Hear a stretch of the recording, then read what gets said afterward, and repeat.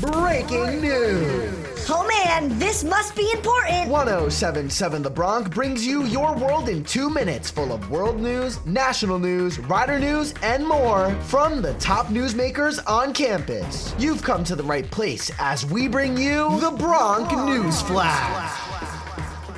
This is your Bronc News Flash, your world in 2 minutes. I'm Alexander Junge from Rider University.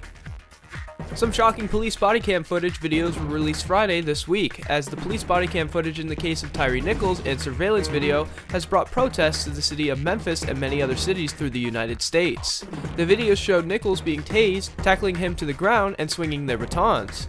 Nichols died in the hospital 3 days later. The 5 officers involved have already been fired and face felony charges, including second-degree murder and aggravated kidnapping. Memphis Police Chief C.J. Davis says the officers' actions were heinous, reckless, and inhumane. It's very puzzling for me that I don't have the information that I need to at least understand what started this. It started at a 10, from the moment they got out of their cars.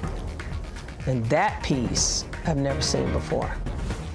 Another shocking body cam footage video was released this week that shows police at the door of Paul Pelosi's home while the intruder that put him in the hospital answered the door with Pelosi. Footage shows the intruder holding Pelosi while having his hammer in his other hand. While the police got closer, the intruder swung his hammer on what looked like Pelosi's head. As Pelosi lay there unconscious, police quickly tackled and restrained the man. Project Veritas reports that they found a Pfizer scientist describing mutating viruses for profit. The conversation with a journalist is non-transcripted, and because of that, much of the concerns about the vaccine still stays speculative, but is still trending amongst many anti-vaxxers. Pfizer's CEO just announced in Davos last week new vaccines Pfizer is developing, including RSV and Lyme's disease. And that is your Bronc News Flash, your world in 2 minutes. I'm Alexander Junge.